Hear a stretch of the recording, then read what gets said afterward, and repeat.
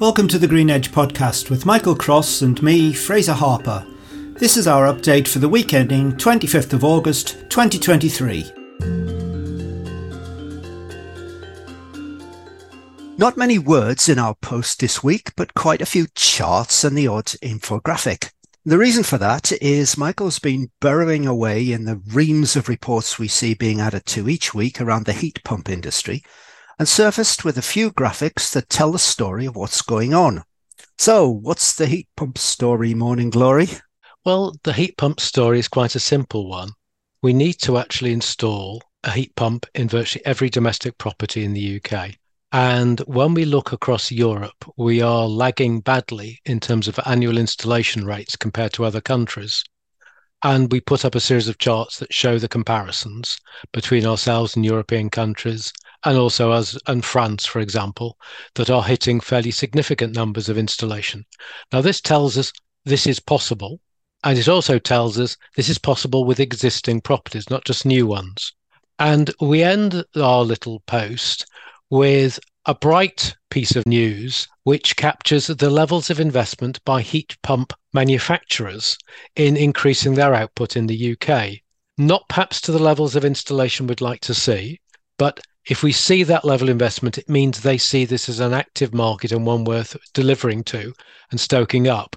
And we therefore see investments coming into Kensa, Ideal, and also there's a major European player who was also investing and therefore can supply into the UK market. I think the investments in the UK only take us to a capacity of possibly 100,000 heat pumps per annum. But I saw that as positive. So we're still going to import quite a few, right? Yes, if demand hits our projected targets of 600,000. And of course, every year we slip on that target, both for new build and retrofit, that target goes up. Now, one of the most interesting points for me in one of the charts that you put up there is something we also heard from Martin Baxter of IEMA recently when we talked to him for the City and Guilds podcast. And Martin said that if indeed we are moving towards a warmer world, then heat pumps are useful for space cooling as well as space heating. They are, because in effect, they are actually air conditioning units, but doing the reverse, taking heat out of a room and pumping it outside. And therefore, you can actually switch them over. Not all heat pumps have that facility to become air conditioning units. But you're right. And if people are going to install heat pumps that aren't switchable to do cooling, and therefore putting in air conditioning units as well, that will consume greater volumes of electricity.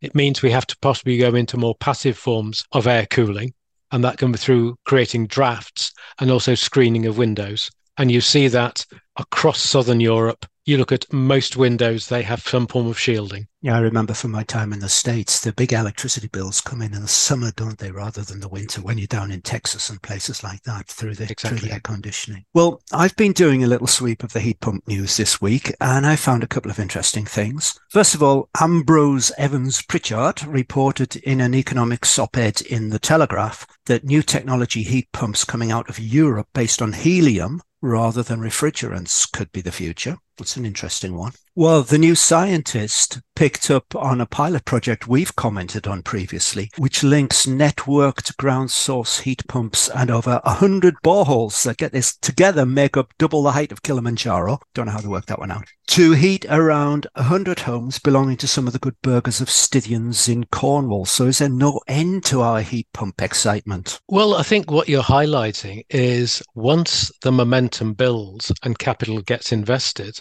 innovation follows. So people will be looking for more creative ways, and also the efficiency of a core heat pump starts to improve, and therefore people looking at refinements. The other part that will actually drive innovation here is people becoming more stringent about how much they're willing to pay, and therefore costs will have to tumble. And I think also people will be looking for how this can actually be retrofitted more easily into existing properties, and therefore reducing the cost and the friction to move towards heat pumps in an existing property. So these are good signs. And a reminder that you can find this week's post with all that heat pumpy goodness on greenedge.substack.com. And you can also find this podcast on all the major streaming platforms, including Apple, Google, and Amazon. And we're still working on Spotify.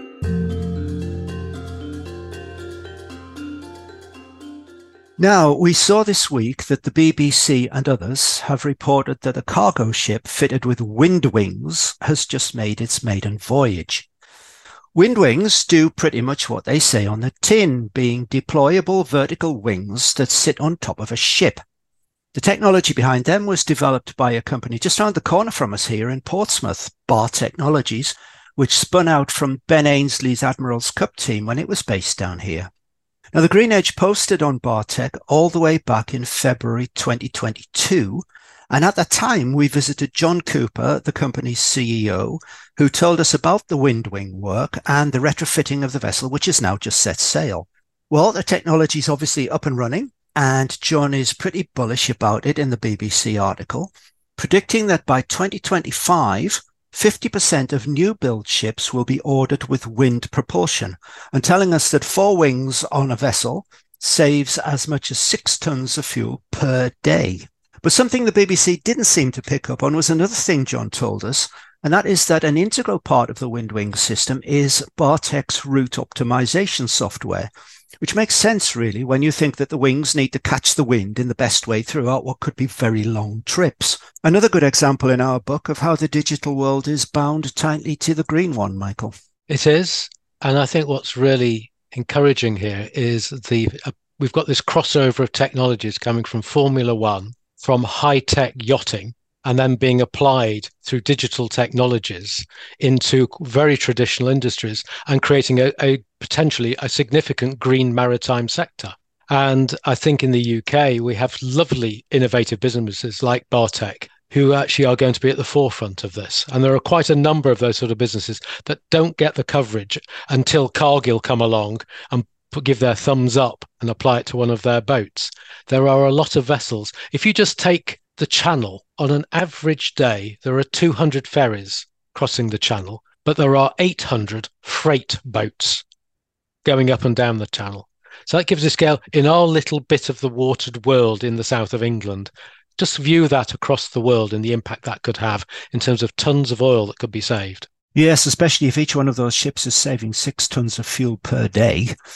Now, we saw Bard doing some other really interesting things when we visited them last year, including a kind of high-tech Polynesian canoe for crew transfers to offshore wind turbines, and a fast subsea vessel for getting divers out into high-threat environments. We'll have to get back to them to see how they're getting on with those projects too.